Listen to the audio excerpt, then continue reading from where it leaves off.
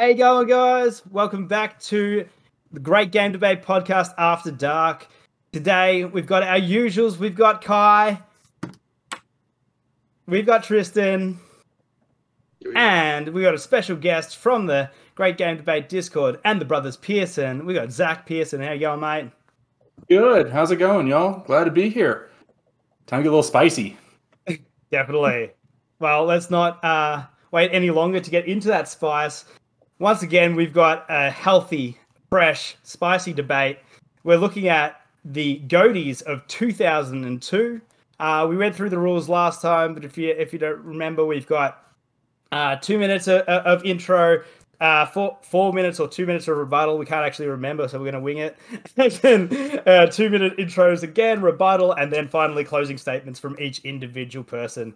So without further ado, we've got Zach opening with his 2002 GOATY. Take it away, Zach. Well, with 2002, it was a hard year. It's a lot of good games, but at the top, it's got to be Ratchet and Clank. It's a game that came up from Insomniac and just filled that itch that Spyro had made for us, just to be able to explore all these different areas, to see all these different little characters that all had their quirks. And then it had a ton of ridiculous weapons. I mean, you got to run around with a gun that turned everything into chickens. And if you ever watched me and my brother stream when we do Tuesdays, we love to turn shit into chickens in Divinity, and it's just as fun no matter where you do it. I mean, you can blow shit up with different weapons. You run around getting through all these different puzzles. I mean, when you get to walk upside down with the magnetic boots, that just was such a great experience because it opened up a whole new level of possibilities on a lot of the levels that you didn't even think about before. It brought in a lot of different ideas, like being able to grind, which, I mean, Sonic kind of took from it, but it was still awesome. And a bunch of racing as well that you didn't expect to be in there. It's also just got a phenomenal story. I mean, if you want to talk about betrayal, what's better than Shepard betraying Ghost and COD is going to be when Glork betrays you and throws you down to the pit to fight a giant ogre monster. Jesus. Yeah, that was a very rough scene, but it was fun. Yes, I remember everyone crying like they did with COD. Yeah. You got anything else, or are you going to see the rest of your time? See the rest of my time there. Beautiful. All right. That was a lovely intro. Let's get it, Tristan. What do you got for us? 2002. Yeah, so 2002 was a pretty cool year. We'll say, looking through all the games, there was a few that stood out, and Splinter Cell is the one that stood out the most to me. I remember playing this game and getting it on PC specifically, and just being absolutely blown away with how it at first just looked. It was like an unbelievable leap in technology at that point, like using Unreal Engine and like really integrating the use of lighting and shadows. Not only as a visual standpoint, like an outstanding standpoint where you're like, how do they even do this? But integrating that specifically into the gameplay itself. It's a game where it was being touted with the phrase stealth action redefined, which is definitely coming off of things like Metal Gear Solid 1, which came out a couple years before that, and definitely tying that as the kind of top tier stealth action game and integrating what Thief did as well with shadows and kind of just creating this perfect fusion of where you could play it completely non-lethal, 100%. You could go through most the entire game just getting past people, maybe knocking them out, maybe just sneaking by them, but also did still allow you to engage in the action of it as well. Really kind of gave you the tools to almost play how you wanted, but really kind of forced you to, and especially I would say through the tutorial section, really taught you its mechanics well, and are hey, you have to be careful about sound. You have sound measurements that which works really well into the UI as well. Same as the light and the darkness, where it's if you're in pitch blackness, you are stealth, you are invisible. But to the opposite of that, it's any light source causes you so much stress. You have such tense moments in this game. And yeah, so opening wise, I just want to say the gameplay of it mixed with the graphics kind of fused together to make it. Beautiful. You pretty much ran straight to 2 minutes. That's perfect. All right. I'm just going to bring up my notes so that I can just slander you guys a little bit. Have you got anything off the dome, Kai? No, I'll let you go first. All right. So I watched a few retros on both of these games, and I haven't played either. But first of all, with Splinter Cell, it was really interesting that they chose to make your guns inaccurate even outside of combat, so that you would waste ammo just to try to shoot out a light that, feels like, as an agent, you should be able to do that. You had to use the scope of your rifle to be able to actually pinpoint, shoot stuff. So it definitely feels like, it was made as a MGS2 killer. It was they actually shifted production to become this MGS2 killer and stuff for that game. And so it definitely has holdovers from MGS1 with the sort of inaccuracy and stuff. But it's definitely it's a weird choice. I guess one of the things that came up with in the review that I was watching was that it's a bit of a blueprint of what was to come, but so it had core mechanics, but it didn't if you played the first level, you kind of played the whole game kind of thing. It doesn't expound upon its ideas that much. You were kind of doing the same thing in each room. You're shooting out lights and you're taking out guys, or you're avoiding guys. It was definitely that, and that again, it probably comes from that shift of focus from they're oh, we need MGS2 just came out the year before, and we need something that on the PC that's going to kill this game, that's going to be the thing that people talk about when they talk about stealth. And yeah, the only other thing, and obviously it's more a fact of its time, is the environments were quite boring, but it's just it's more time than anything else. Kai, do you have anything to say about Ratchet and Clank? Oh, unfortunately not a whole lot for me, as it was a really great story, but it was never one that fully captured my attention, say Spyro or something along those lines. The gameplay mechanics for me always felt really, really clunky, and I was always having to double check or triple check what I'm doing just to do the right thing. So other than that, not really a whole lot on my end. Well, as a debater, I'll never say that any of these games are good, but it is very hard to find fault with them. The hoverboard racing, and this is a PS2 platformer issue. It just was across all of their games. All the mini games, for some reason, in PlayStation 2 games are way too difficult. They don't have difficulty scaling, and so you would fail that a lot. The hoverboard races, I felt it wasn't oh, you would do it in one. I'm pretty sure that means we got to get good. Yeah, I don't know why. I don't know how you're failing so much. I find the Clank sections pretty boring personally. It's a very basic, puzzling with some I've only played the remake, so I'm talking out my ass when I say there were escape sequences, so I don't know if they were in the original game or not. Not only that, I mean, the games felt kind of empty. I guess that was part of my boredom, with Ratchet and Clank. It's just it felt empty. The controls were just okay, I got to figure this out constantly. But it was empty. It was yeah, I'm going around, but I'm going from point A to point B. It's kind of open map, but there's nothing to do. Quick. So and the Omni Wrench is bad. The Omni Wrench is bad. That's our time. You say that? Smack shit with it. That's all you can do. Compared to the guns, it's boring. Sorry, we're using extra time now.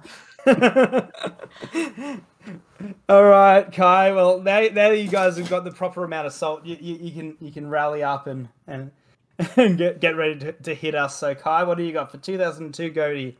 For this one was also a really big, like, tough one for me. In my research for kind of seeing what came out this during this year, I realized that there was a shit ton of Powerpuff Girl games out there.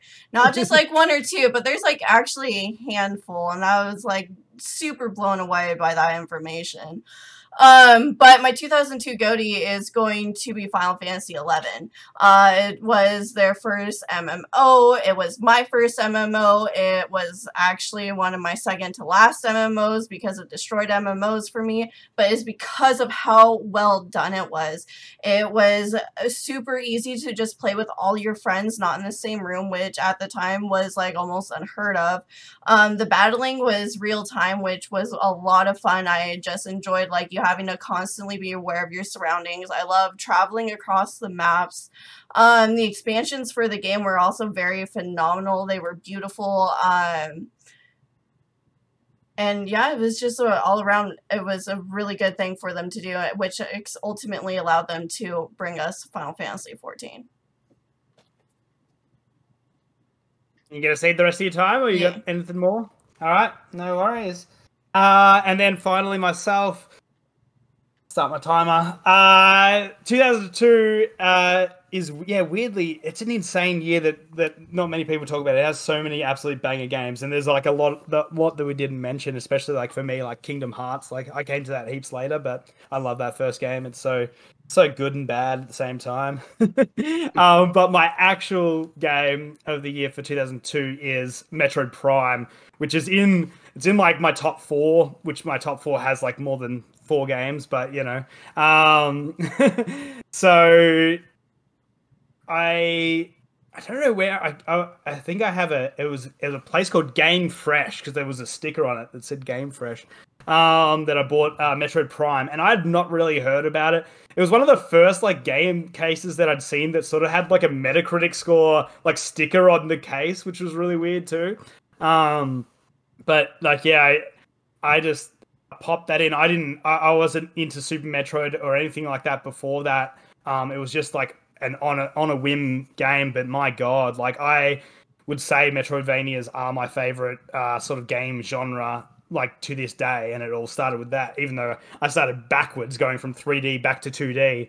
But you know, there's not been many straight up Metroidvanias that can even compete with it to this day. Like Arkham Asylum did a really good job, but I still find all the secrets and like how the levels are put together so much more entertaining and cool. Like in Metroid Prime, has really cool gunplay. As I said, like secrets are just awesome. I love scanning stuff and finding out like, you know, the weaknesses to bosses.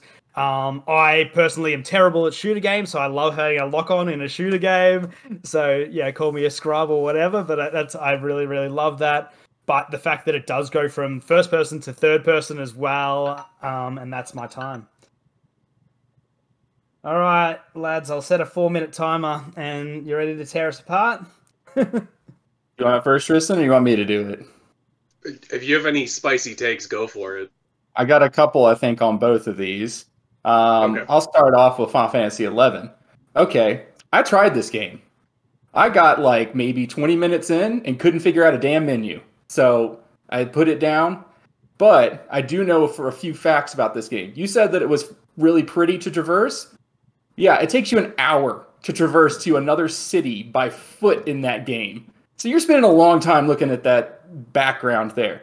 And that's until you get a chocobo or something to quicken you up. But then if you die while you're traveling, you're probably sent all the way back to the beginning where you were before. So you've got a whole nother hour to travel again. Talking about long times also, this is the game with the longest boss battles in the history of video games. There were 2. I can't remember the names of the bosses, but both times, big-ass guilds tried to fight these and were playing against them for over 18 hours, where they were puking and fainting. You're talking about a game that's messing people up, and they're doing this for like a little bit of loot? No. That's too much. That's just out of this world ridiculous. Jesus. All right, and I'll get over to Metroid Prime in a minute. I want to see if Tristan's got any takes over here on Sure, Final yeah, Fantasy. I'll go off on Final Fantasy 11. Like that's a game where if you wanted to play it, like pretty much good luck. Like when it released, it's like you needed to get like a hard drive attachment, you needed to get the Ethernet attachment, and like again, it had like such garbage communication tools that like you said, with those insane boss battles, where like you're not doing that over PS2, which it initially came out for. It's like you're going on like probably forums and trying to communicate in like completely alternative ways, like just yeah, and it was an absolute ridiculous grind of a game, which I think other MMOs did an extremely better job at doing, especially like linking players together and like, you know, teaming up and like really getting that, you know, massively multiplayer experience, which it should be streamlined for.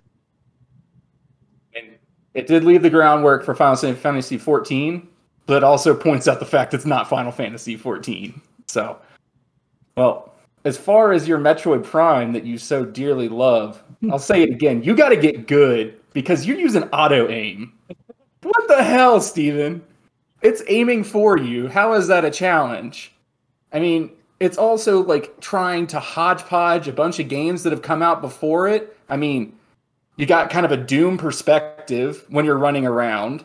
You have a Halo HUD because you're like looking through the HUD at stuff, and if you get hit by a grenade, it's going to go all staticky on you. So they took that, and Halo came out the year before. And then when you go into a ball form, which makes no goddamn sense whatsoever, that you're a tall, like 6'2" woman going into a ball like this big to go through a little hole, like it's basically copying Sonic is what it's doing. So that's just silly. Also, you don't even actually have to do anything in that game to see Samus's face. One of the most iconic things about the Metroid games is the fact that you have to, I think, beat that game like perfectly. I haven't played the original, but I know for a fact there's like a certain way you have to beat it to even find out that Samus is a woman. Yet you probably have a bunch of new people coming into Metroid Prime, and all they got to do is just get through it, and she takes her helmet off for her. Ugh, cheap. That's just cheap. Oh, it's too easy. All you got to do is the whole game is hitting, you know, right trigger and smashing A the entire game.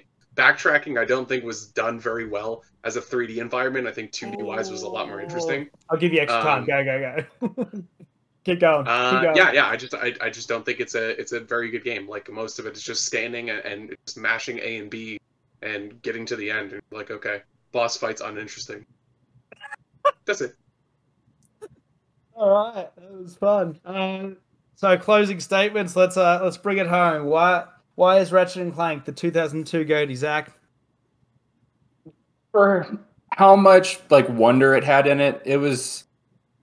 Let's see, 2002. I was 10, turning 11, and just it was a world full of wonder. I had a blast just exploring it. I had my friends over.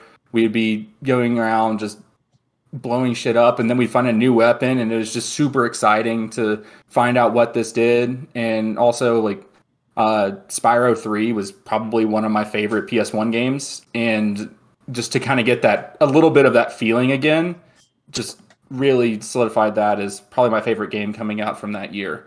Also doesn't hurt that there's a new one coming around the corner, and I'm super stoked for that. It's already downloaded. Nice. Beautiful. All right, Tristan. Yeah, I'll go off on kind of counteracting your points about it. I feel like the purposeness of like not having perfect aim kind of worked really well. Like it made it a risk every time that you took a shot. Like you had to be super careful, and I feel like the UI even in that like plays into that experience. So I think just the entire game like really evolved from like taking technology and like integrating it into the gameplay and making it like just like very cohesive in general. And yeah, like you definitely do end up getting almost halfway through the game your second weapon, which like kind of really opens up different options of how to play it. You have like a ton of different cool gadgets that you use it. Like you have like sticky cameras that you can shoot up and like track people. Like there's so many. It just gives you all the tools that you could like ever want in this like cool like spy espionage stealth game to be like, yeah, play it how you want. Like you can just like, you know, lockpick things and stick cameras under the door and track everybody. I also do think like it being tied to Tom Clancy, like I won't necessarily say I think he's a you know, he's a prolific writer, but a lot of his stuff is not that interesting. But I do think it like really like perpetuates the cool kind of like super spy espionage, like weird conspiracy theory shit that they had going on, where like they tackled a lot of like interesting subjects that you know end up. You're out of time, but I definitely want to talk right. about that afterwards because that sounds really cool. Okay. but you're out of time, so Kai, Yeah, 2 minutes is too hard, man. the closing is only 1 minute, so it's like it's got to be like Oh, hot right, and yes. fast. All Give it to me, right. Kai. So for me, despite yes, it taking forever to go places, as a person who enjoys video games for the more artistic style of everything, I really enjoyed what I brought to the table for that. I really did enjoy the class system that they had going and felt very Final Fantasy as the storyline was very Final Fantasy driven. So like I can definitely compare it to all the other ones. And so for me personally, just between that, the fact that I was able to play with my friends and not be in the same room, and for all the nostalgic memories, that's why it is my goatee. Absolutely concise.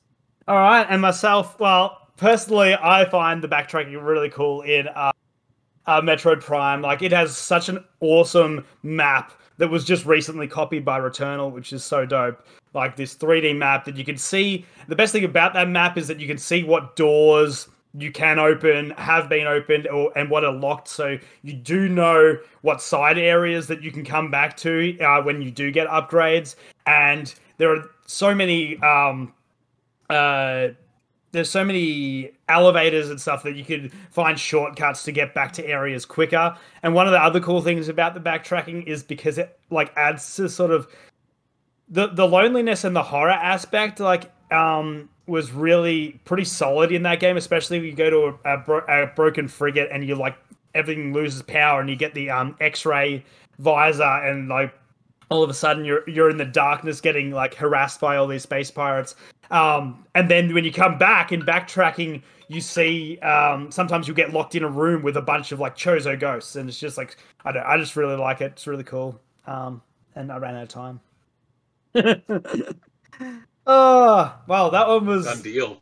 That one was super spicy, guys. That was a blast. I actually don't know who won that because I think everyone had some really good takes. I'm really surprised Kingdom Hearts didn't end up on anyone's list. Super surprised. It's too easy of a target. It's like it's like that's exactly why I didn't choose it. You have a goddamn key. Why don't you open doors to go to different worlds? You gotta fly a damn ship. Hey, the gummy ship is sick. Okay, hey, I'm not gonna talk. Gummy ship is awesome, but you got a key for a sword. You just need a door. Well, that's like asking Sora to have 2 cents, which he clearly doesn't have. Like that's asking too much. Yeah, I guess so. There was actually one thing that I was the biggest thing for me with if I had to fight against Final Fantasy 11 was like at the time I had dial-up internet. So good luck with me like ever playing that game at the time. Like I'm sure that broadband internet wasn't like just everyone had it either, even in the States. Like I'm sure a few people didn't have it, but like like, hey mom, can I play some Final Fantasy? It's like, yeah, but I'm expecting a call later on. It's like I need to use the phone. It's like, okay. It's like, how can you do a raid boss? Of a boss battle? Yeah. See, I'm very thankful I never had that issue. So like I was kind of like privileged in that aspect. So I was able to play it actually on PS2 just fine. Wow. Nice. I get your feeling on that. I played Phantasy Star Online 2 on the GameCube. I had the whole adapter and like the keyboard so you could type stuff out on it. It like it was like shoddy every once in a while, but it was a really like cool experience to get into that like way back in the day before it was big. It was different and it was cool. Like I literally just didn't have to leave my house and like pay my way to not leaving my house now. Like it was rad. Yeah. I was watching footage of Splinter Cell, and yeah, man, that game with the lighting engine and stuff, that was like so insanely ahead of its time. Like that like, well, not ahead of its time, it was of its time, but it was just really good and really smart. Like, it was weird. The shooting was just a little bit weird because I don't know, like especially having finite ammo. But you're saying that the definitely there was a whole lot of like that hysteria, that sort of like Cold War sort of like Black Ops sort of theming around it and stuff, and yeah, that definitely is really cool. And it's like for a game to have been like, oh, this is a game to compete with Metal Gear Solid, and the fact that it has had a successful run of it is like incredible. Like, because usually it's like, oh, we want to make this killer. It's like most of the time it doesn't pan out. It's like Yeah, and I mean, I think because it wanted to be the killer, but it also took so much influence from Thief and Metal Gear Solid.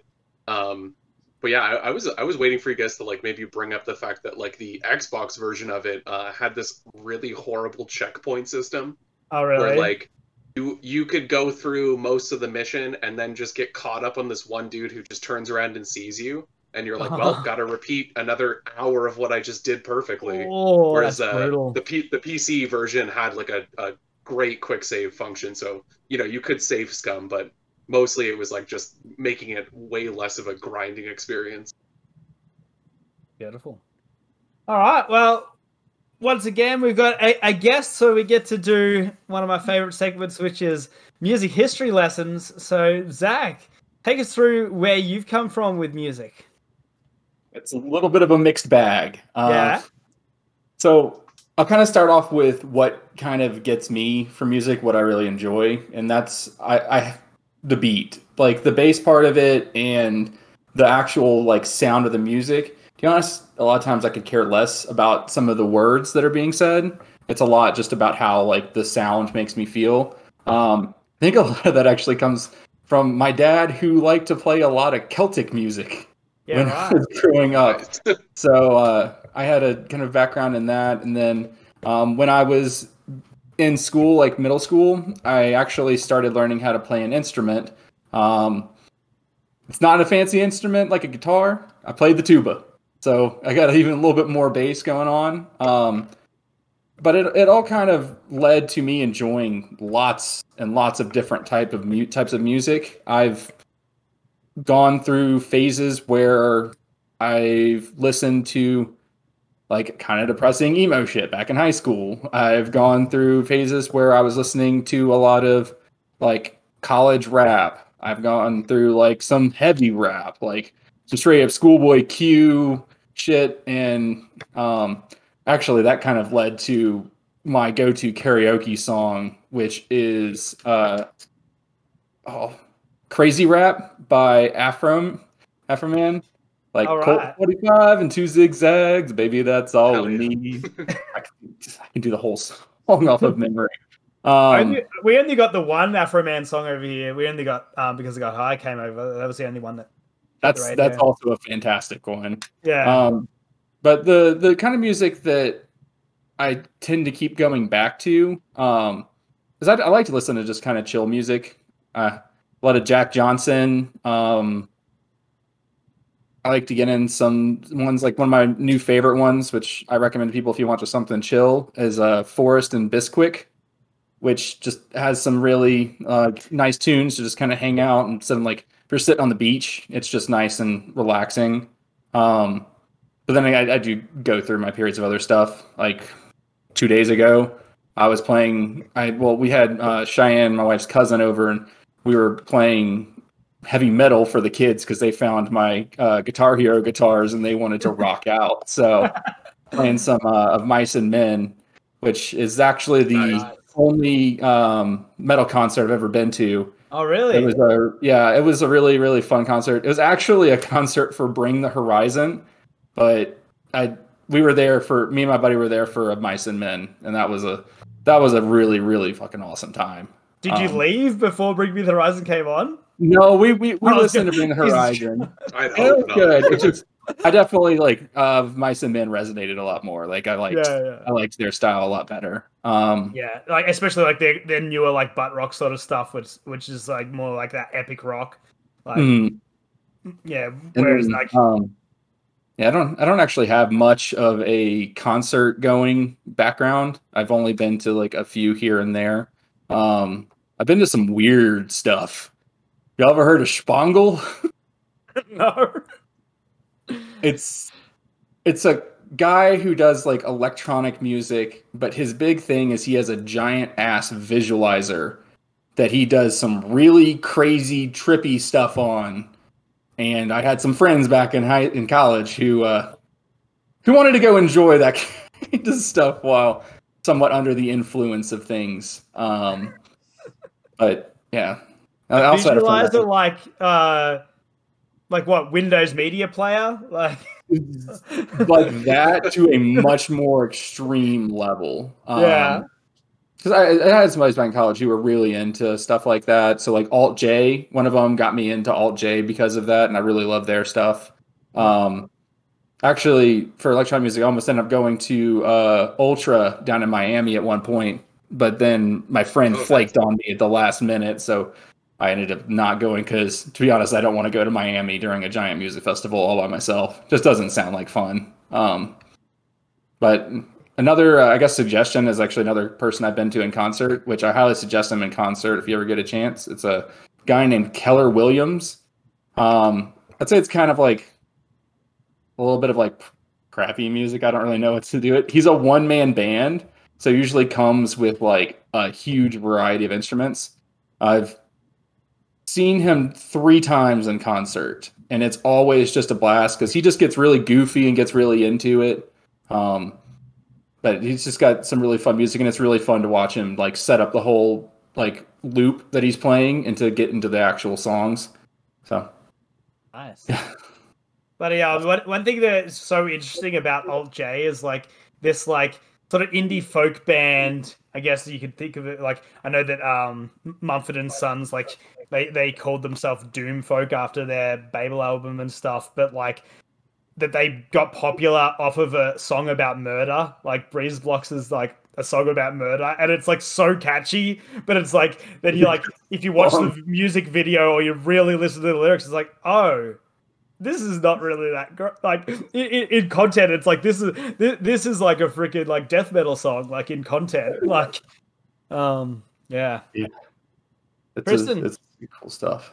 You got any recs, mate?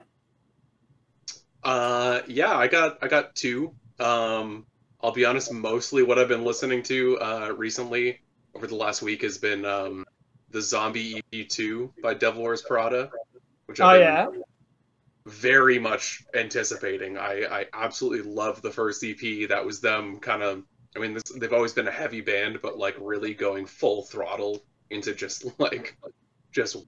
heavy shit with also a cool zombie theme, which I love zombie shit. But yeah, this one, like they, before they came out with it, they were like, this is the heaviest music we've ever made. But, and at first I didn't agree with that. And like more so, like the more I listen to it, I'm starting to see like, no, it really is. It's just fusing, kind of the way that the band has progressed over, like over a decade of them existing. And really like kind of like integrating like their new types of sound, while also like going back to this crazy root of just brutal heavy shit. Like there's some of the songs are just a lot. I'll just say it's but I love it. So yeah, I would just say the entire EP I think is a great listen. It's like 20 minutes. The other one, it is technically music, but it's also comedy and visual. But it's Bo Burnham's Inside that just came out like the other day. I've heard good stuff about that.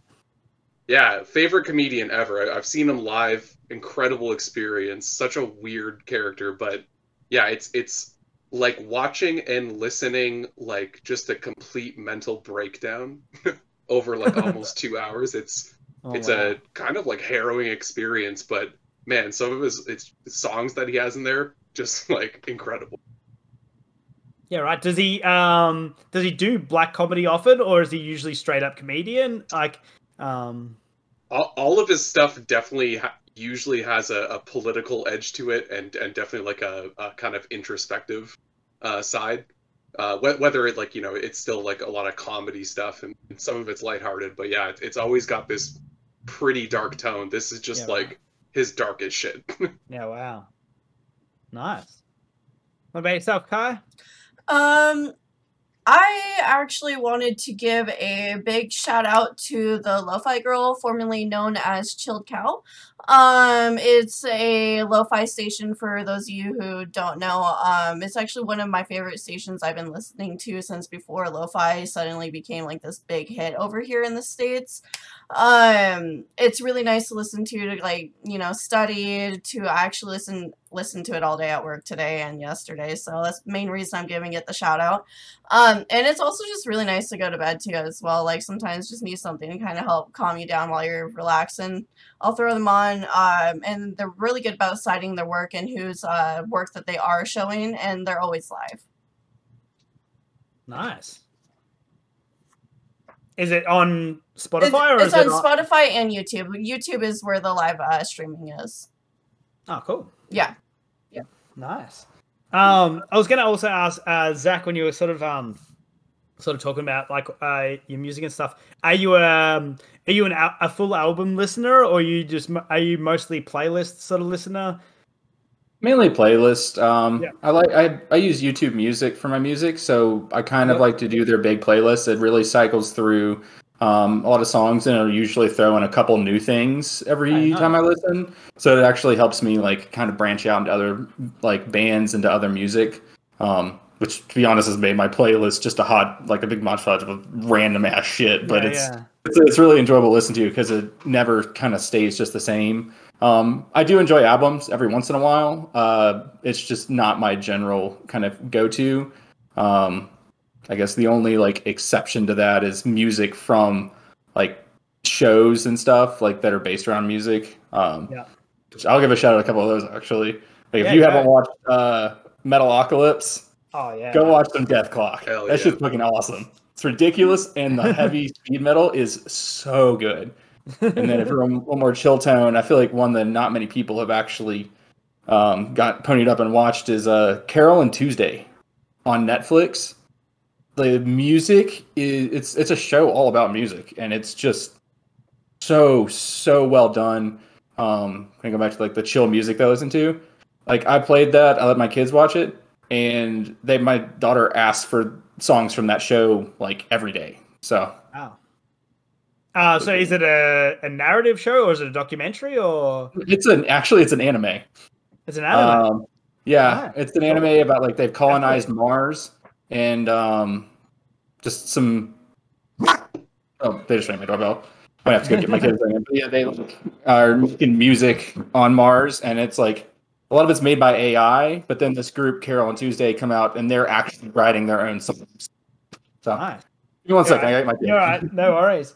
Well, mine definitely want to shout out one song that one band that's been coming up a lot for myself, and that's Spiritbox. It's another hell yeah, sort of genty but also harmonic band that popped up on TikTok a while back for me with this absolutely awesome like solo by the lead vocalist. Her name's something LaPlante. I can't remember her first name, but she's the band. It's very I guess you could say it has roots in like Evanescence, but it's obviously a lot heavier. It's a lot more metalcore and gent.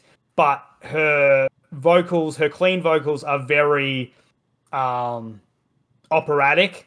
Very breathy. So sometimes I don't really like that, especially if it's like all song long. I love my duality in vocals. I love like, you know, when I talk about like, you know, it coming from like Evanescence and stuff, like, you know, Amy Lee just has that, one of my favorite vocalists of all time. She just has that good dynamism from like, you know, beautiful cleans to having that sort of rock vocals. Whereas in Spiritbox, she actually goes full proper metalcore screams, and she's got still such an amazing vocal range in her screams, and also I can still notice the feminism in the screams. Like there's a band called Ginger, and she also does like brutal death metal like screams, but it's more indiscernible for me, whereas like she still has like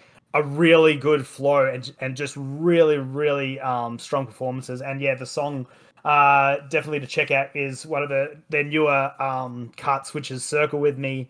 It just has really, really good hooks and also like, yeah, some really cool like screaming sections as well. They're just really good to both rock out to and also chill out to, because it has that duality part of it. So like it's an every time food for me. I can play it whenever, and it's just like so nice when it comes on.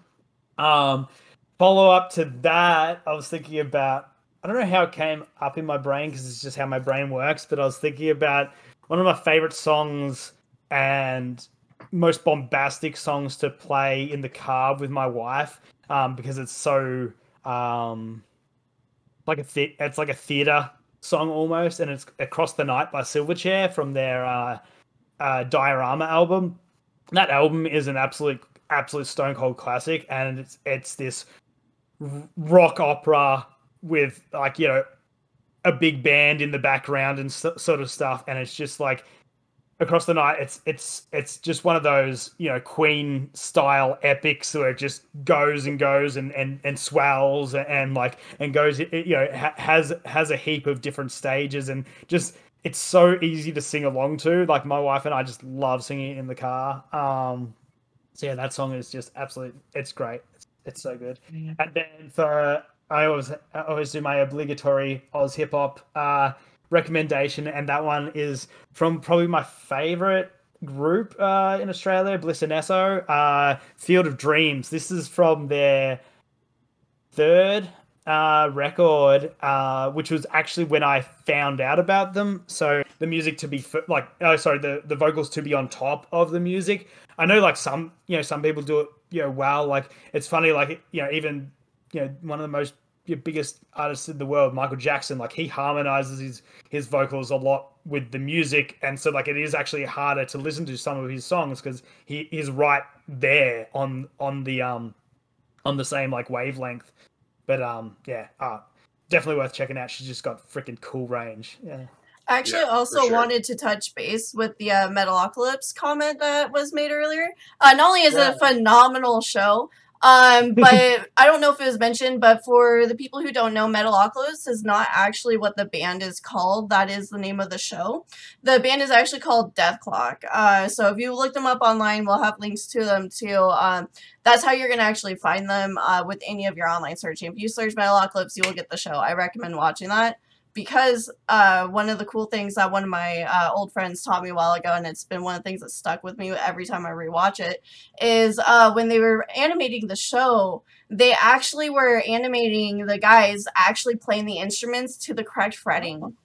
So the next time you're watching it, definitely watch for them just playing their instruments like in animation. Correctly. Yeah, it's so cool. It's such a great band. Nice. Yeah, I mean, not only that, it was one artist who wrote all the music. Yeah. He wrote every single instrument, and like when they go tour, like obviously hired other people, but it was one main dude. And like, I could be wrong, but I remember hearing about like him writing a certain bass line that he didn't want to use a pick for, so he developed like this like almost like galloping technique, but like holding like your index and like middle finger together and like strumming like. Where he like kind of like developed an entirely new technique just for this song that he like made. Incredible artist. For Thunder Horse? I'm just curious. You said galloping. I have to know. Is it for Thunder Horse? I'm pretty sure. Yeah. Off of that, when did Adult Swim like air like in the States, like at like time wise? Because like for me it'd be like I just like turn on a particular station and it'd be like 10 o'clock at night or whatever, and like Space Ghost or like freaking or Metalocalypse or whatever would be just randomly on, and like, oh cool, like I'm just gonna sit down and watch this. In the States, I think it came on about 9 to 10 p.m. maybe 8. It's kind of pushing it a little early. Yeah, they try to push it later just because Yeah. Yeah. it was It's not a definitely kid- part it's of not like a the kid show. Adult Swim. Like, They would always time frame, start which it I off feel with was like 9:30 to yeah, like they would start 1:30 off with or like 2 in the morning. super like chill stuff. So like they would do like what King of the Hill or something along the lines of that. They would just do super like mundane, typical comedy stuff, and towards the midnight hours when it would go into like Robot Chicken, Yeah. Space Ghost, Aqua Teen, you know, that kind of stuff. Yeah, Mr. Pickles. You know, I actually did not care for that show. That's fine. It's not for everybody. It's really not for anybody. Yeah, most of those shows, like, I only got in Canada kind of like bastardized into like different channels we had up here because we didn't Yeah. have Adult Swim. So it Someone usually would- came like years after those shows came out. It would like sneak into one of our networks, like, but only one of them. So yeah, it was Yeah. mostly like kind of illegally downloading those shows. I feel like I either bought, downloaded or saw on YouTube most of the Robot Chicken stuff. Like it did eventually come on, onto the TV, but it was like way later as well. Yeah. Sweet as. So we've got a few things popping up over the last week. So might as well get into a hot topic. Does anyone have one to throw out there? Otherwise, we've got a really spicy one from Wes. No? All right. So Wes has got a question for our hot topic, which is, I'd love to get the panelists to weigh in on the latest drama circling the interwebs about the facial model for Aloy in Horizon Forbidden West. Essentially, a lot of people are claiming that Aloy looks like she's gained weight and looks too masculine compared to her previous model in Horizon Zero Dawn. Why do you think gamers are so overtly critical about such a seemingly insignificant issue regarding character appearance in games? Are these kinds of criticism even valid in your opinion?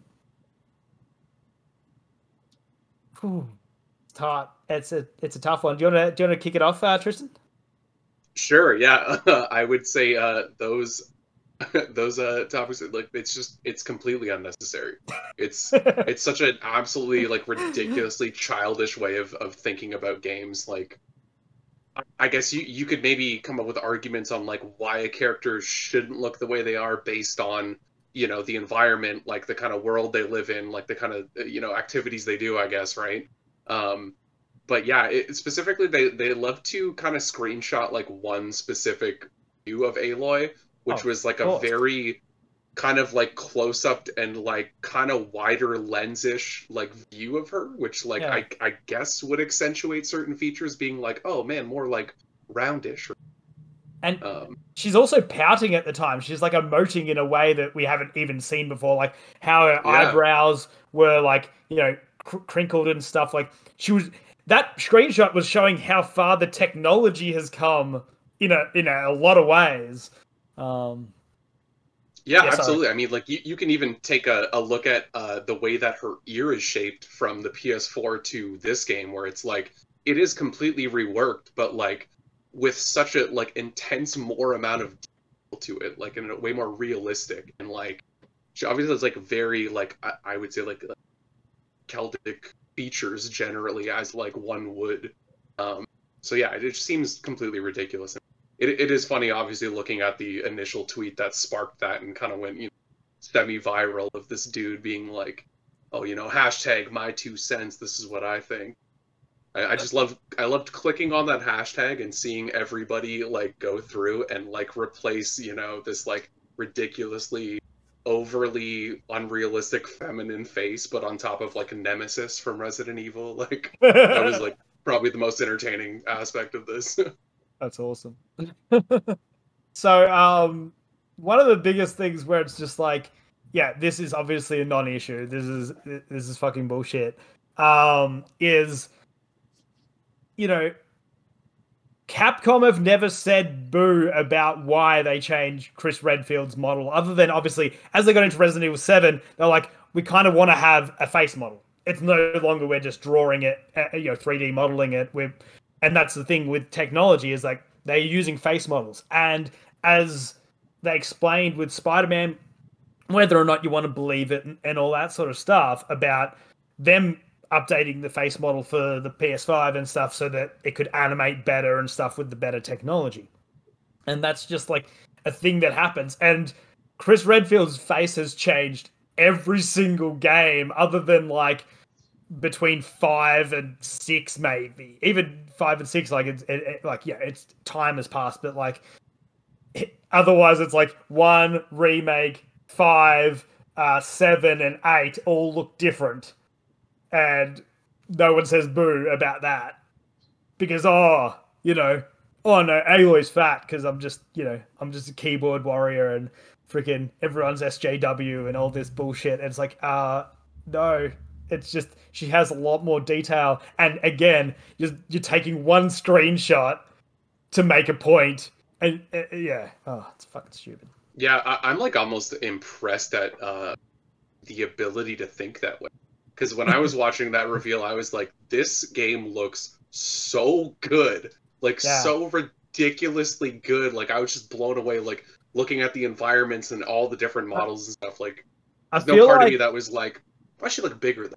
My only issue with that game, and I was watching on my phone, and it's like, I feel like I'm going to have sensory overload because we haven't seen this much color in a game. Like, the amount of vegetation, it was like, it's like there's so much. There's like, because they've just gone like detail. And I'm like, I don't know if my brain is going to be able to like handle like all like, on my buddy 4K TV and stuff. It's going to like hurt my eyes. I watched it the exact same way, like on my phone with YouTube compression being like, it still blew me away. So I was thinking like, holy hell, like getting this game in person on my 4K TV, like I don't even know. It's gonna be insane. And like the hair was looking absolutely amazing. And that's the thing, I remember when I played Horizon Zero Dawn, I'm like, this is the best video game hair has ever looked, because it looks like they put in like thousands of hours just on her hair model alone, like, and this one has gone even better, and like when she goes into the water and it gets that buoyancy and all that sort of stuff, like looks absolutely insane. Like, they're the things that I noticed in the trailer. I did not notice her fucking face model. Sure, but I mean, like, maybe that's the difference ground of people that play video game characters because fuck them, or they want to like them. Yeah. Like, there's a clear division that's shown. Like, a lot of people think one way, I guess. I've had a bit of a crazy week. I haven't actually had a chance to watch it, but I have seen the tweet about it. And it just feels like almost the same crap that we went through with Abby's arms from The Last of Us 2. Like, for one, what your, like, for these people, what your perspective of beauty is may not be the perspective of everybody else. And you can't push that on everyone. Also, like, you said they're making, like, you said it looks more realistic. That's a good thing. That's a step forward. Like, we have almost gotten to the point in video games where it is hard to tell the difference between... The Uncanny Valley is getting crazy. It's really, really good. And to be honest, like, it makes sense. If she is maybe gotten at it, because I haven't finished after the first game, but I assume by the end of it, like, there's a big society, something comes together, and she's, like, everything's kind of going well. She gets to the horizon at the end of the game. The horizon. Yeah. She might have found, like, a good source of food. Who knows? And that's fine. It is perfectly fine for her to look that way. And they just, I mean, my mom always said, if you ain't got nothing nice to say, don't say anything at all. Because it is just bullshit. Well, it kind of just, like, it sucks because one of the things I've been talking about heavily with a lot of my friends recently is a lot of the backlash that the gaming community has currently been getting because of the toxicity, and this just kind of adds to it. Like, they're literally nitpicking, like, not even the game itself, they're nitpicking a character model, which in return is technically body shaming. Like, it's 2021. We should be so past that. Who the fuck cares what these guys look like? You're not the one creating the game. You're not the one creating this universe. You don't know how much time has passed. Like, and you're just body shaming at the end of the day. Like, that does nothing for anyone. In fact, it makes us look bad as, like, a community. It makes us look bad as an industry. It just... who wants to be a part of something where if you're going to change in the slightest, you're going to be condemned and you're going to be ostracized. Like, it's toxic. We don't need it anymore. We're so past that. Like, why? And like the thing is, like, obviously we all are rational human beings. So like that's not the hardest thing is like that. It's sad to think, and like obviously correct me if I'm wrong, if you can think about it. It's sad to think that it took until 2020 for there to be a different character model for a woman, like with Abby, like, because every single woman is athletic, you know, or if they're slightly heavier, they'll still be very smooth in if they're more heavy set.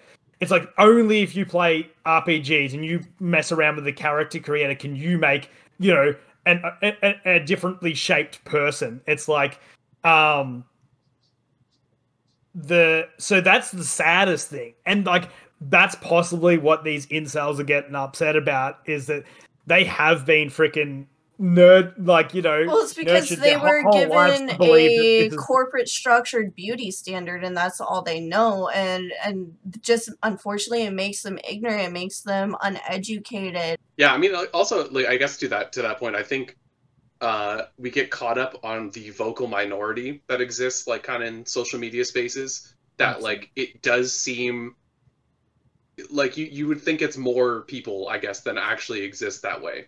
But it's just the way that it comes out, and like the way that tweets get, you know, viral and whatever. It's you know, oh, this opinion blows up, and you think there's a lot of support, and there is some, of course. But I mean, the majority of what I saw was just people dunking on this person, being like, "This is the stupidest shit." Like, grow up and move on, man. Yeah. I mean, you know, like I think in the end, like video games in the video game industry, they don't really care about that vocal minority. It doesn't matter. Like, they're gonna do what they're gonna do, and I think, yeah, like, companies are definitely moving forward into, you know, a better society of like, hey, let's include different types of people, like more ranges of people, more representation. Yeah, I think that's where we're going, and there will be people against it, but not a lot. And that's the thing. It's like it is hard, because it's like, you know, we can make fun of it and say like, oh yeah, you know, gamers like living in their basements and all that sort of stuff. And it's like, the problem is that it is true that a lot of programmers did grow up that way. And so that leads into their art. And so we do get this false perspective about what is, like, you know, the norm, you know, in video games, because it's like, you know, we're a bit socially fucking divergent a lot of the time. We're a bit neurodivergent in the video gaming community. So when we, and also video games have only been around for, you know, 50 years or whatever, like, we're still learning, like, we're getting better, like, you know, and that's why, like, we're getting into the point of like making video games that are as meaningful as film and stuff like that, because like we've gone through the growing pains, like, and the best thing is that the longer that people keep making video games, the better they're going to be, the better the narrative and the commentary of those video games is going to be, because it's, you know, educated. And that's like all that we can hope for, is that like this is just the beginning, and eventually it's like, oh, like, who knows? Maybe there'll be video games where we don't have, normal body types or whatever, or like, you know, the beauty type, body type as the standard. We have whatever it is to tell the story, you know? But as for the Aloy thing, 100% friggin' bullshit. She's probably like a size 2 anyway. Like, she was wearing like 15 layers of like leather pelts and stuff. I don't know why like you're masturbating to that anyway. Like, obviously if you like leather pelts and stuff, that's cool. Like, no dramas. I'm not going to kink shame you on that stuff, but it's just like, don't sexualize something that isn't sexual. Like, you know, that's the toxic problem, is that, you know, oh, Kai, you play video games, you're a gamer girl, and like Like, when are you gonna start your OF? Like, what the fuck is wrong with you? Like, not No, you, Kai, like no, but like if that's literally something I get all the time. Being a quote unquote female gamer is like I get those derogatory remarks all the time, or as soon as I even mention that I play video games, like it's already an automatic assumption of like my sexuality, the kind of games I like to play, what I do in my downtime, you know, that kind of stuff. It's just it gets taken to that extreme before you can even put your 2 cents in of like where it's coming from, the background for it. And that's another issue, is like they're just seeing everything at face value and running for it. They're not taking a step back to educate themselves before they speak. Biggest thing, educate yourself, 100%. All right, that one was got pretty spicy. Does anyone have any hot topics that aren't as spicy? Does anyone have anything nice, anything that's been on their mind, games that they've been playing that they've been enjoying? Let's maybe like lighten it up for us. I've been playing a lot of MLB The Show, actually. It's been kind of nice to get back. That's too into political for us. game. Sorry, we don't talk about that sort of stuff. I mean, that's fine. You don't have to, but it is all. Getting back to old school arcade games and stuff. It's enjoyable to get back to something like not super crazy gameplay. It's nice to get back to something that's simplistic. Yeah, that was sort of the thing that came to my mind today. Last night I stayed up till like 1 a.m. Which isn't late for gamer hours anyway, but for just it's up to 4. finishing Maneater, played it on Game Pass. And my hot topic is you're allowed to enjoy bad games, like, but still be critical of them. Like, I had a blast playing Maneater, and I spent like, I don't know, 20 hours or something playing it, and did almost everything. I did everything that I wanted to do. Like, but that game is so broken. Like, it's like hilariously like hard to do what you kind of want to do, which is eat fish and like attack, like killer whales and stuff like that. There's a sort of like soft lock-on system, but it only works when it's camera relative. So then if something swims past you, then you've got to like turn around, and then the thing swam past you again. So then you got to turn around and like try and do the whole like rigmarole again. And it's like it's a weird game how that camera works, because then when I would be using the controls and you're fighting these like, you know, pro fishermen or whatever, and you got to kill them. And every single time a cutscene would trigger for one of them, like, because they're like the boss, they're like, you're building up your like wanted level, and then they'll come out.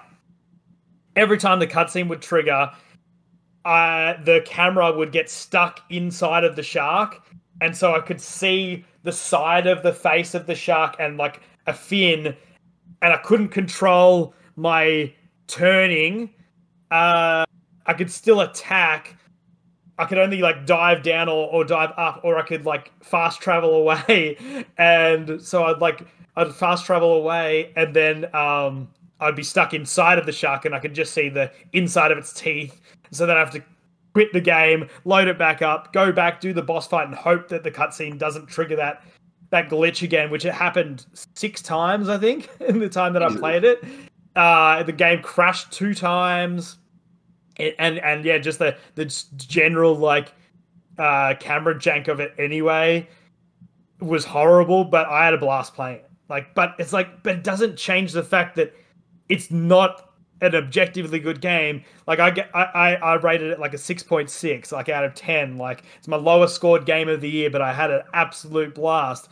And because it's on Game Pass, it's like, if you got Game Pass, it's like, and you want to play something dumb and fun, go for it. But I do not recommend spending money on this game because it is super broken. But I just don't feel like you need to defend things just because you enjoy them.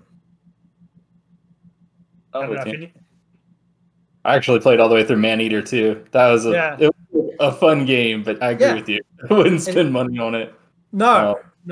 It's I said in the tweet review that I did, like, it's like if you like Goat Simulator but you want sort of like a story, I guess, that's the sort of game that you're going into. You're going into it knowing that it's dumb fun, like Goat Simulator it is, but it's got a story, so you can just play through it from start to end.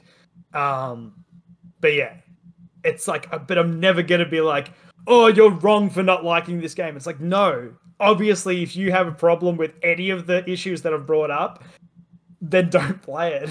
You know? Yeah, exactly. Yeah, I mean, well, maybe that's like the like divergent point you could take on that stance is like, you don't need to defend it, but like if someone's like, should I play this? Should I spend money on it? I mean, I don't know. Like, I played it for essentially quote unquote free, which is great, but yeah, I feel like that's where people come into like, you know, the rating score of it. I mean, what's the Metacritic? Like, is it good enough for me to buy and play? And that's not necessarily about that all the time. That's my biggest issue, and like the biggest thing that's come up recently is Biomutant. It's had very middling scores. I've listened to a lot of outlets talking about it at length, not in their reviews, actually talking about it candidly, and bringing up their grievances. I've watched gameplay footage of it, and I could see my own issues with it within like 10 seconds, like the narration, especially, for example. But then people have just been going, oh, you know, this is why I don't listen to reviews, and this game is great. It's like, if you're trying to be a positive game spokesperson, doesn't matter how big your audience or small your audience is, try to give people an informed decision. Like, just telling them to rally around you because you're the cool gamer dude isn't helpful to those people. It's like, tell them what works in the game, tell them what doesn't work in the game, and then like let them decide. Don't tell them don't listen to the Metacritic scores, because that's not helpful. Like, and if a game gets insanely middling scores and you're still interested in the game, read the reviews, read the top review, read the bottom review, find what the common ground is, and find out if that's an issue for you.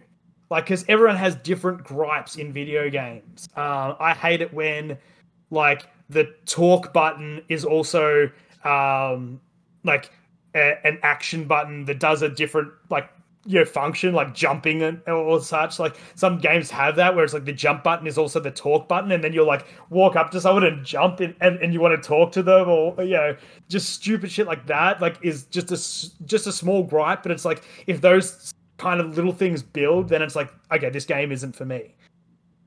But you need to inform yourself. So saying don't listen to reviewers isn't the way to go. It's like, find the common ground in a few reviews if you're interested in a game but you're not sure if you're willing to spend the money on it. Get as informed as you can before you take the plunge. Like, I personally haven't bought that many new games this year. I bought Pokemon Snap. I've got money in the bank this week because I've paid all my bills and shit like that.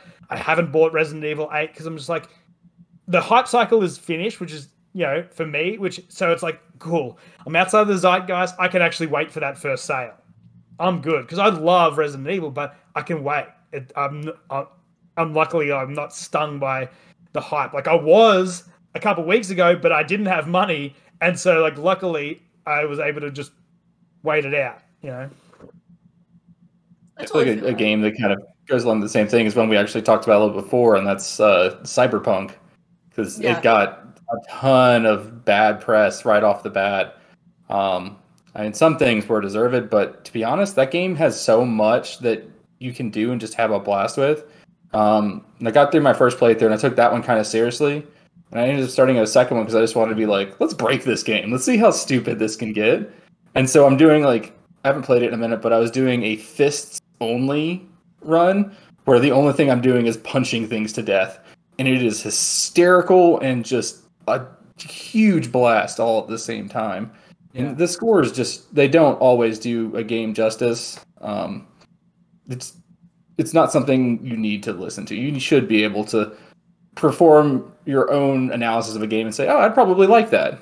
Yeah. And be able to check it out. And that's the thing, like, open world games have glitches. Like, that's just a thing. Like, I feel like I've brought it up. Like, I remember booting up Red Dead Redemption 1 for the first time and be like, oh my God, this is like the most amazing video game I've ever played in my life. Oh, there's a deer flying through the sky. It was just like my like wonder was so huge, and then like bubble burst like within like 1 second of playing that game. Like it was very funny, but that doesn't detract from how good how much I enjoyed that game.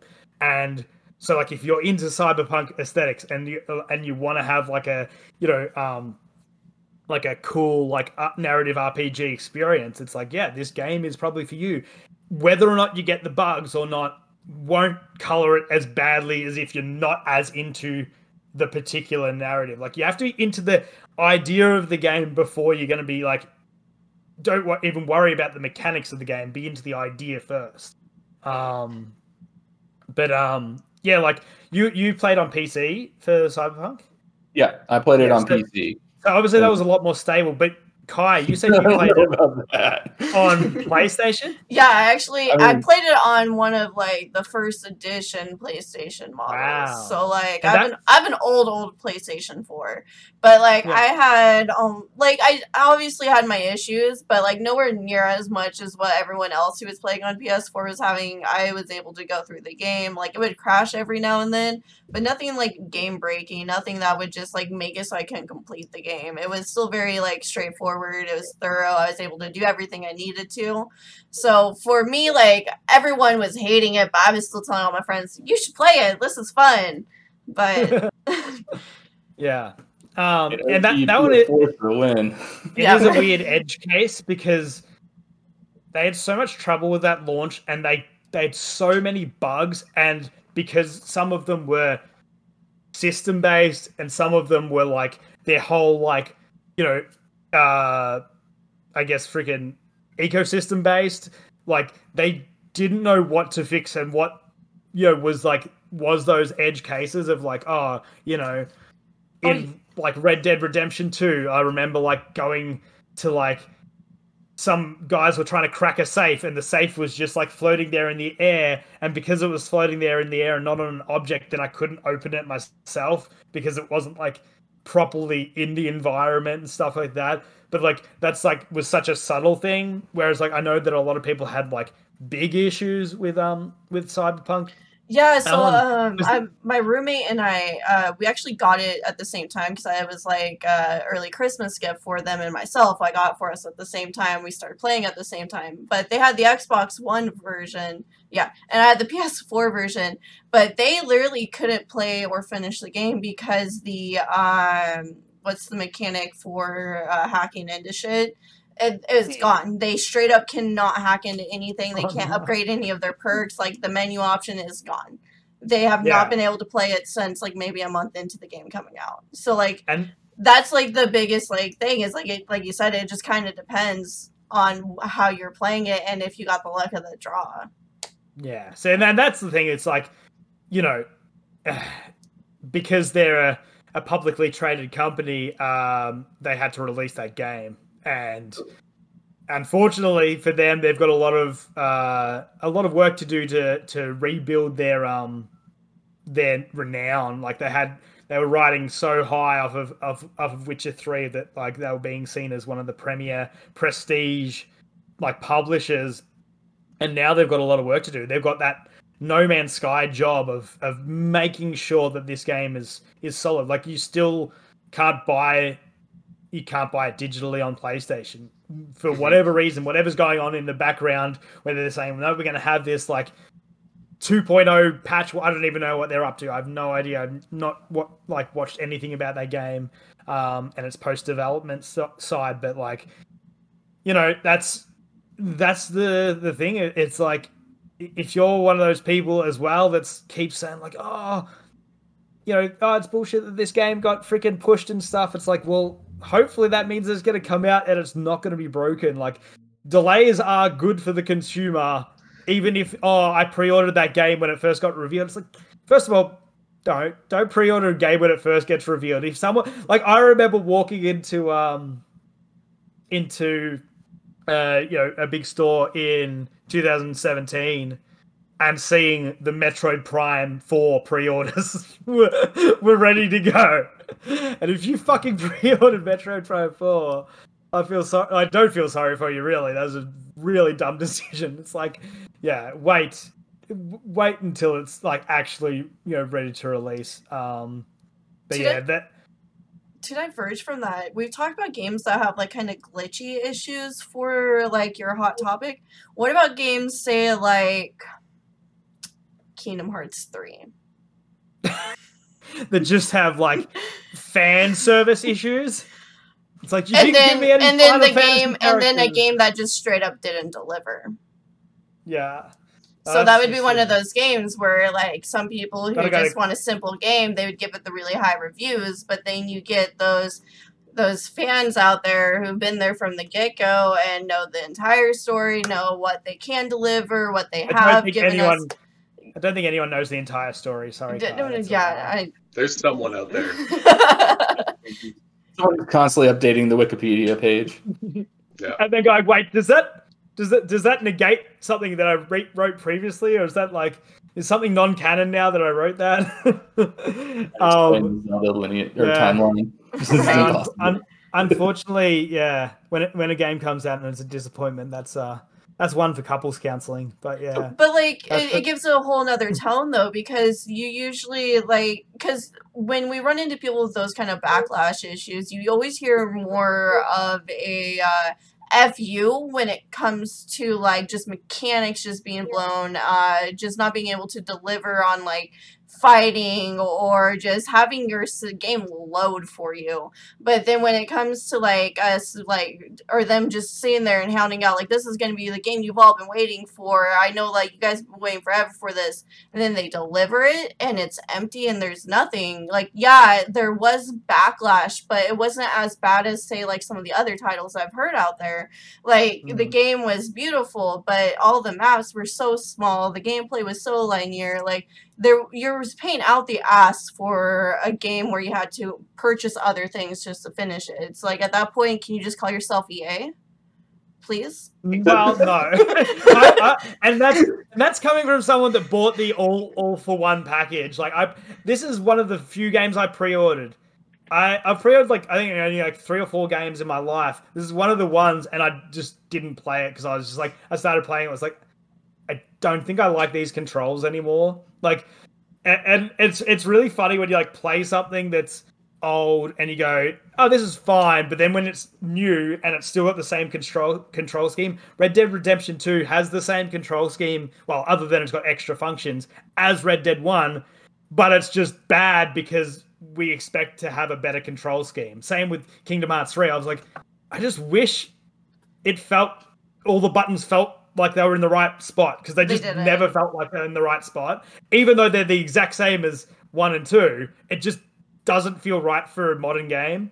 But unfortunately, Kingdom Hearts 3, it's a well-made game, and it plays well, it looks great.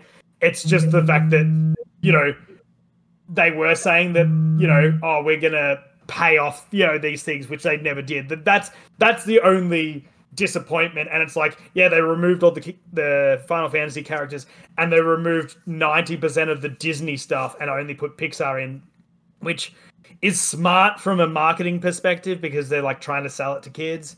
Again, it's like it's weird when you've got a game called Kingdom Hearts 3, but they did re-release and repackage all the other games, but to just change so quickly. And the problem is because every adult loves the Pixar games, so they got this false impression that you would love it to play all of the Pixar levels. But it's like, man, Steamboat Willie, like, that's like the greatest level in Kingdom Hearts. Like, and it's not anything from our lifetimes, but it's something so visually different and distinct. Like, obviously, like in the first game, you didn't get to change your character model that much. So when you went to Halloween Town, it was just like, this is so freaking cool, like looking different. Whereas it was just like, it felt too safe going to, all the Pixar things. Is like, oh, this is marketable and sellable to kids. Because like, I gave it to my son and he's like, oh, cool, I get to be in like, the Frozen level, and Frozen was his favorite film at the time. So yeah, he loved playing the little bit that he played. But yeah, I personally was just checked out. Like It wasn't a challenge there. It didn't feel like Kingdom Hearts ultimately. Like then that's my biggest complaint. I spent boohoo bucks on 3 because it's one of my favorite series, but it did not feel like Kingdom Hearts. It did not feel like the company or the game that they had grown us to love. Like it's just not what we had been expecting. It's not what they had been promising. Well, I think they made it so much. They actually made it so Kingdom Hearts, like the bad paced acting and all of the no editing in those acting sequences where there's heaps of dead air. They made it so much like 1 and 2 that they didn't instead like God of War 2018. They didn't go, what is God of War today? How can we interest people today? Because if you did a 2007 era hack and slash game, everyone would go, that's just more God of War, and we'll give it a 7 out of 10 and walk away. So that's what I think the problem is. The CGI cutscenes build up our hype in our mind. Like when you see like the Keyblade War of what was it, Birth by Sleep on the PSP and stuff. Like I remember a mate showing me that video of that like battlefield, and it's all blades and stuff all in the ground. It's like, oh my god, this is amazing. This is gonna be like the most epic stuff when Kingdom Hearts 3 comes out. And it's like, it's about friendship and love, and we're just like, it's the Pokemon situation. It's still just Pokemon. Like it's never gonna be not Pokemon. It's never gonna be what we want it to be. It's just gonna be fucking Pokemon, you know? Yeah. This kind of comes down to they something. should make it harder than easier. Don't backpedal. But this comes around to something I feel like is kind of an issue that has been brought up, and that's just developers just basically recycling and not bringing anything new to the table when they come out with a new game. I mean, you brought God of War, that was a great reimagining. So was Spider-Man. But, like, yeah, I feel like I'm probably one of the few people in the Discord who actually played sports games, has played a good history of sports games. I don't even buy them anymore. No. Because the big companies they don't actually do anything to those games. They just know that they can make money off of them. If you buy one every 5 years, you'll get a different experience, like slightly, but like it's also funny. Like I used to play a bit of like NBA 2K and stuff, and it's just like they'd have a good idea one year and then they'd scrap it the next year, and that would be the main difference. And it's like, oh yeah, because we did more of the FIFA Ultimate Team bullshit that will make us money. We took out the really cool like all the endorsement deals and the fan surveys and stuff in the My Career, which is like the part that I play, the fun part, like of making your own character and stuff. And yeah, some years it'll be completely bare bones. It's like you play the game, you get stats, you level up, and that's it. And other years it's like, you're making your own set of Jordans and you're freaking doing this, that, and the other. And it's like, it's so funny. Like they can have a good idea, but then they go, well, but that actually didn't actually make us any money. So let's find the way to make us more money. And that's the unfortunate thing with the sports games. Whatever, some other ones too. Like I haven't bought a COD game in years for the exact same reason. And well, now you don't have to, because you can just get Warzone for free. So you can get Warzone and take up 500 gigabytes, like your entire PlayStation 5 memory. It's another thing that's just getting ridiculous is some of the size of the games. Like some games, I don't know how much they fit into a game is like small. Like Monster Hunter World was like a 20 gigabyte game, 16, and it was originally massive. Yeah. It was full of stuff, and then you get to like we're going to Warzone. A simple Warzone update is like 120 gigabytes just for an update. They do zero compression like on their like files and stuff. It's weird. Like I don't know exactly why it is. It could be because of like I really don't know if it has anything to do with like ultra settings and all that sort of stuff. But it's weird that no one else has that issue of like being like, oh, we're now into the 300 plus range. It's like, yeah, I understand like Red Dead Redemption 2. That was like understandable. It's like, look at this game. You understand why it was over 100 gig. Like that made sense. Or Final Fantasy 7 or whatever. Like those games that are like, hitting up to those 100. But like the fact that like Warzone or whatever comes out at 100 and then it's like, yeah, but then just add 50 every 2 months or whatever it is. Pretty insane. Yeah, I mean, I guess it's weird, like with something like Warzone, because that feels like one of those games that there are gamers that's just the game they play. Like their PlayStation is just, you know, Warzone and then maybe FIFA or something, which is totally fine. But yeah, I feel like it's, I don't know, like yeah, they're like PS5 is an interesting one where like there's a lot of tools, like I guess kind of interlinked with the SSD, where like developers can actually shrink the size of their game because like the way that it can streamline loading, and like I know Subnautica was one of them that like they significantly compressed that game to a smaller, and maybe with stuff like Warzone, because it is so multi-platform, that they're kind of like, hey, you know what, just put it out. Like don't be considerate about compression. Yeah, people complain about it, but it's like, but it's still on their system, so yeah. They're still updating it, they're still playing it. The fact that I still can't believe, like, this just blows my mind that one thing that, you know, nice positive turn for CD Projekt is to say like that they fit the entirety of The Witcher 3 with all the DLC onto a Switch cart. Like they were like, no, you do not have to download like anything. Like now they've got patches and stuff for stability and a bit of visuals and stuff like that. So it's probably bumped up a bit, but like the fact that they got it onto a cart is just absolutely insane. Like, so it is interesting that some companies go do the work and others just don't. And like, yeah, sport titles and yeah, COD especially, just they don't like care. They're just like, yep, nah, it's freaking 100 gig, you know. Because I have a couple of the NBA games on my Switch, and it's always like, if you buy the card, it's like this will be like a 10 gig cart, and then it's like you got to download 60 gigs of additional like data or whatever it is. But yeah, that it's sorry.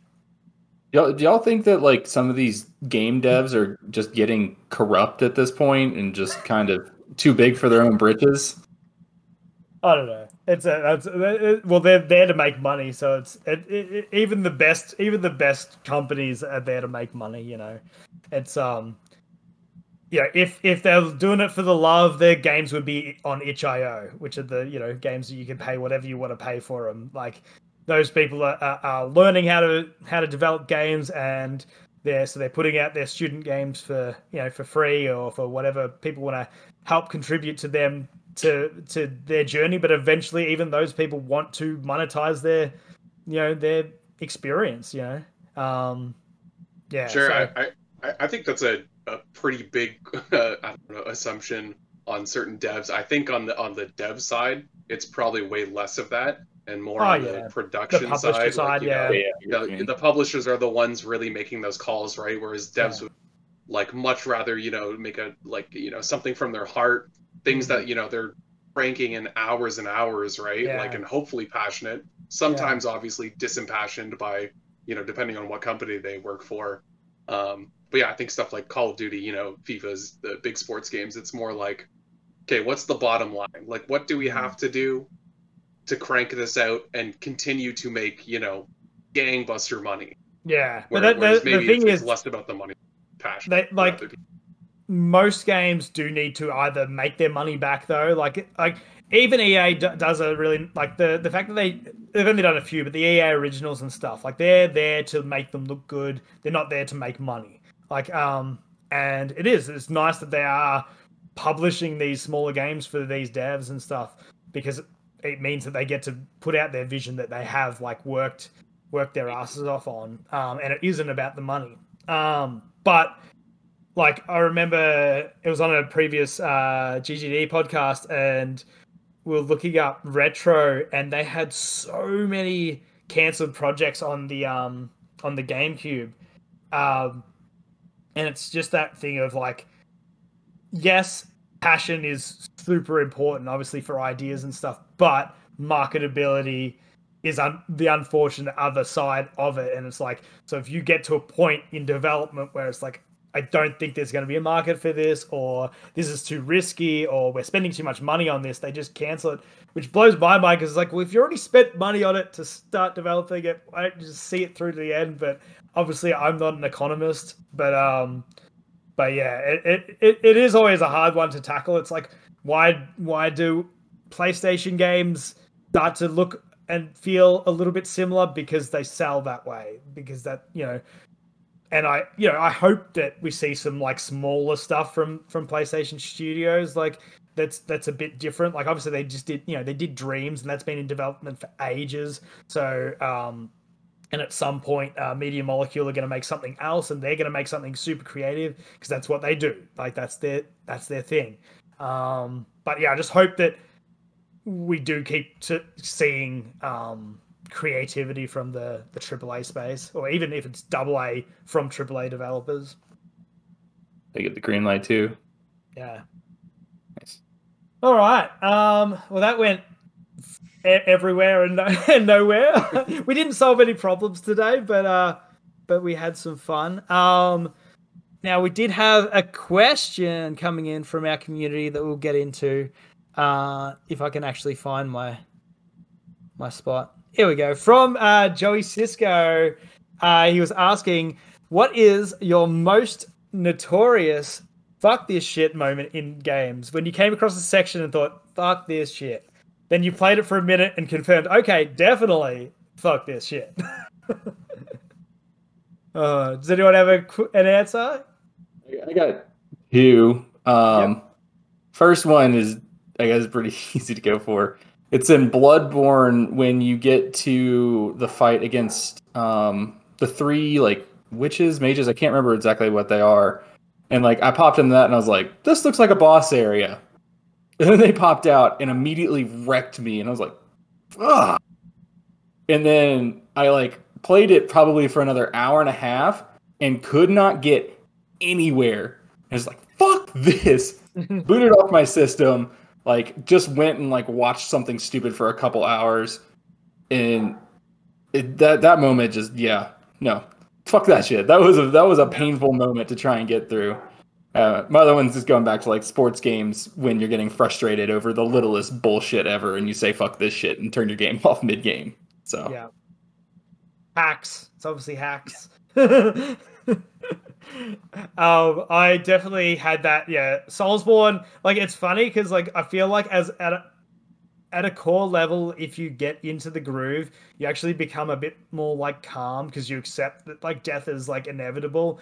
But then when all it is like, save points right there and the boss fights right there, especially in the DLCs, and you are just beating your head against the wall for like hours. Like I am the worst at the Dark Souls 3 DLC. I just cannot beat like Sister Fried, or whatever her name. I think it's that.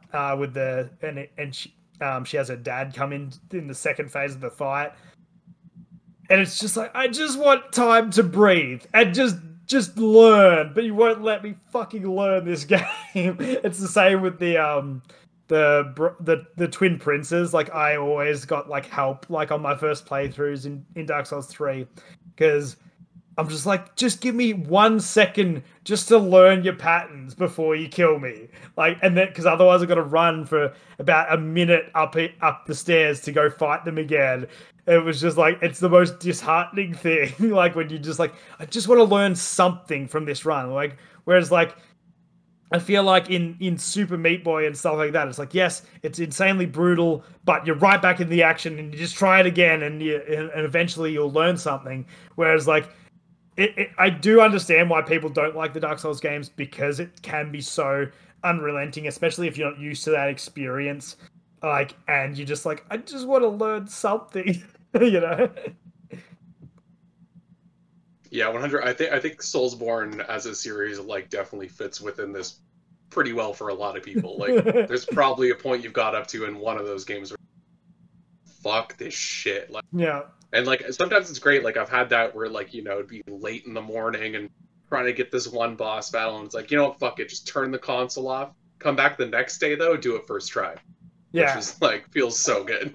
Yeah. Sometimes you just gotta rest on it. Having a clear mind is very important. What about yourself, Yeah. Kai? So I actually have these moments more often than not. I don't know if I've ever talked to you guys about how I play video games, but I kind of go into a lot of them pretty blindly and like very naive, which is both good and bad. Generally leads into what the fuck. a couple spots where I can really notate that is Final Fantasy 13, the last boss on the second disc. I actually had attempted that to the point where I'd maxed everyone out on my team, like 100%. I couldn't upgrade like nothing for them. Just to sit there and die like 6 times in a row after like being on this boss for like a hot second. I said, fuck this shit. I dropped the game for about 6 to 7 months, came back, realized I didn't upgrade my weapons, and that's why I was dying. Like, straight up, like, it's because I didn't upgrade my weapons. I upgraded them, I beat the boss first try, I beat the game, beat 2. Nice. You know, fine and dandy. But this happens to me all the time. So that would be my most notorious moment there. I can't really say too much because then I just talk about every single game I play, and we don't want to do that. There's always a moment. Yeah. There's always a moment where I'm just like, I don't know. The only one that I've yet to really come across where I've been able to get past it is with Darksiders 3. One of the bosses, I can't remember which one, but it's the one that's kind of like a flower centipede thing. It has like a tail vine thing, and it's all over the fucking map. It just swings everywhere. It doesn't matter what the fuck I do, I die every goddamn time. Yeah. And I haven't played that game since because I'm just stuck on this one boss. Especially on the Final Fantasy 13 one. That motherfucker took so long.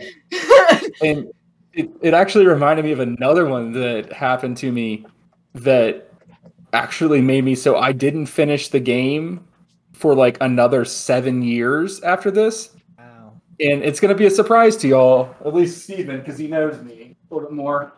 Oh, really? It was this. Wow. It was goddamn Final Fantasy 7. One of my favorite games of all time. I could not beat Sephiroth. I tried for like a month when I was like, I don't know, 12, 13. Could not do it. I could not beat him. He always wrecked my party. I was maxed out level, maxed up, and I didn't know what the hell was going on. And then, like, I come back to the game 7 years later and get to him, and it's like the second try, and I wipe his like face across the floor. I'm like, what? Oh, that was like me in video games as a kid. Like, I would just go all the way through the game, especially like collectathons and stuff, collect everything, get to the end of the game and go, okay, cool, I don't need to beat the final boss because I've done everything.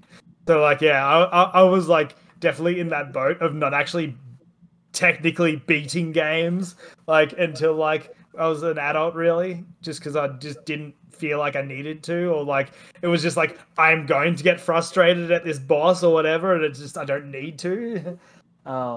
Yeah. I've definitely personally had some weird, just like absolutely fuck this shit moments. One would definitely be Assassin's Creed 1.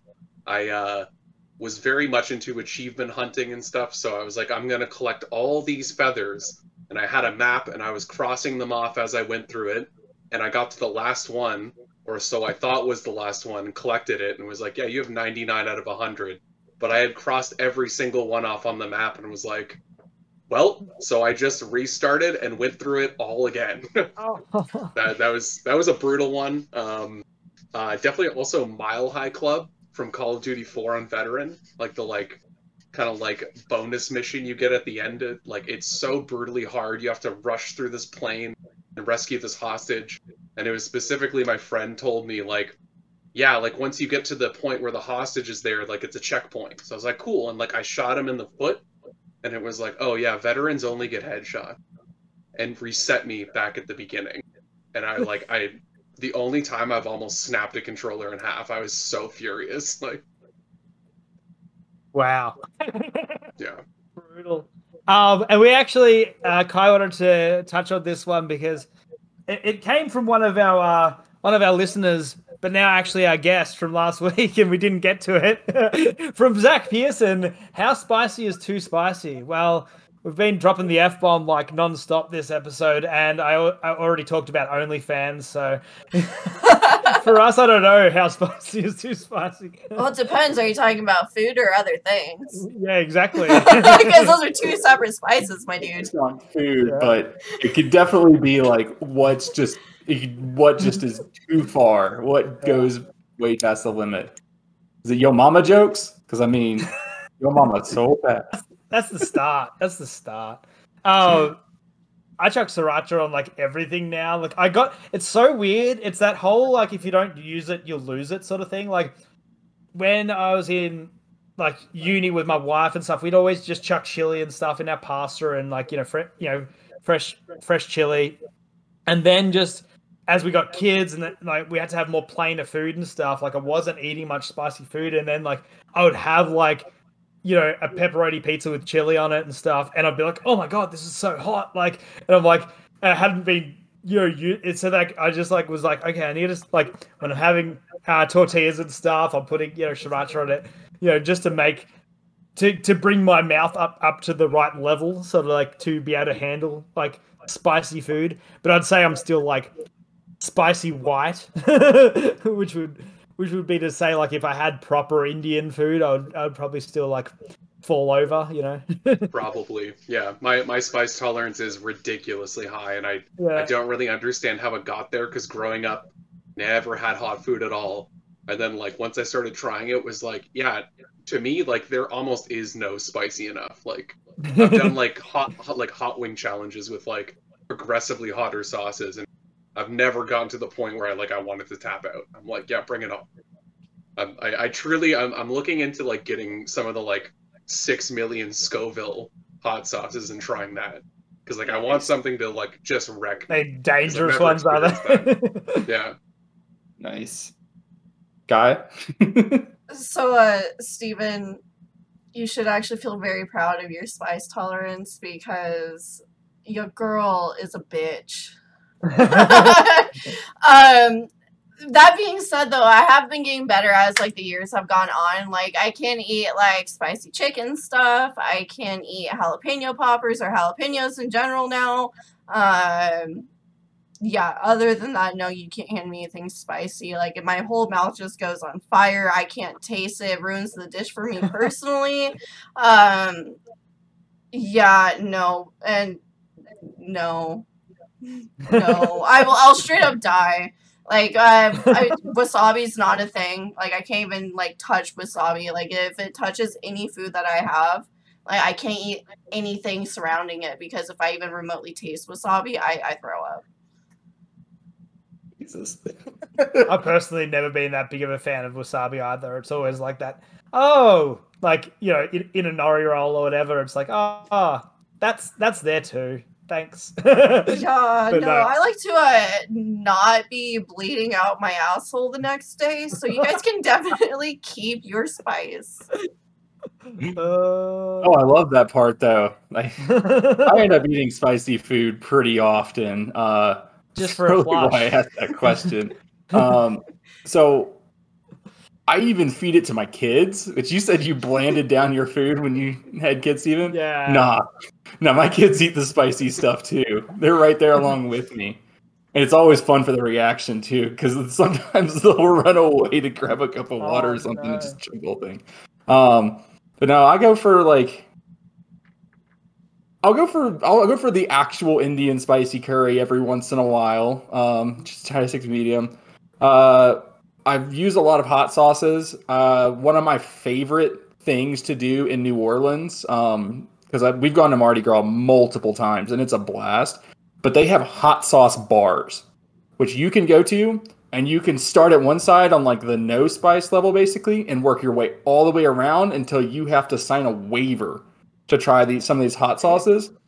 And it's just a lot of fun. I've definitely had some that like I just had like a tiny drop of on like a chip, and I probably couldn't feel my mouth for like a good 45 minutes. It was like, but it was delicious. I enjoyed every second of it. I want to get to the signing the waiver point. That's where I'm at. Like I would definitely do that.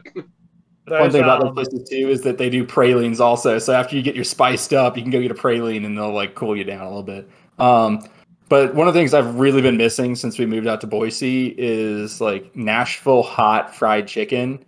And it's obscenely hot. There was one place in Memphis, it's a little bit of a chain, it's from Nashville, they had some that came over. They have multiple levels, and I didn't get to the top level, but I got to the second top level, and it goes Southern, which is no spice, mild, medium, hot, damn hot, which is what I got to. And that was brutal, but so good at the same time. And their final one is just called "Shut the Cluck Up." I've seen like 2 people get that, and they did not finish theirs. I've done 1 spicy wings challenge in Richmond. Those were brutal, but I don't know. So it's a little bit of like some spice. If it's not there on some things, it's not right. It's got a little heat to it, just an extra flavor.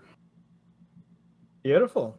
Well, Yeah. I think that does it for us, lads and lady. And yeah. As always, I've been Stephen, Kai, Asa. Tristan. Happy Pride Month. Happy Pride Month indeed. And special guest Zach.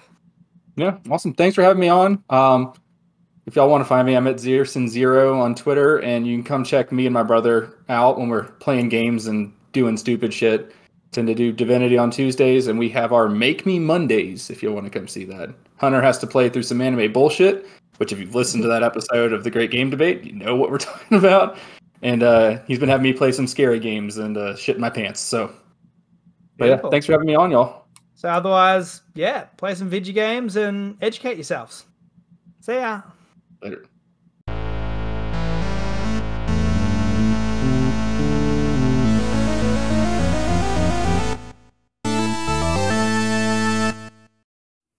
As always, a big thank you to our friend Mistdriven for the music in our podcast. If you like what you hear and you want to check out more of what they have, you can pay them a visit on Twitter at MIST, RIVEN 719, or in Bandcamp at Mistdriven. Thanks again for tuning in. Till next time.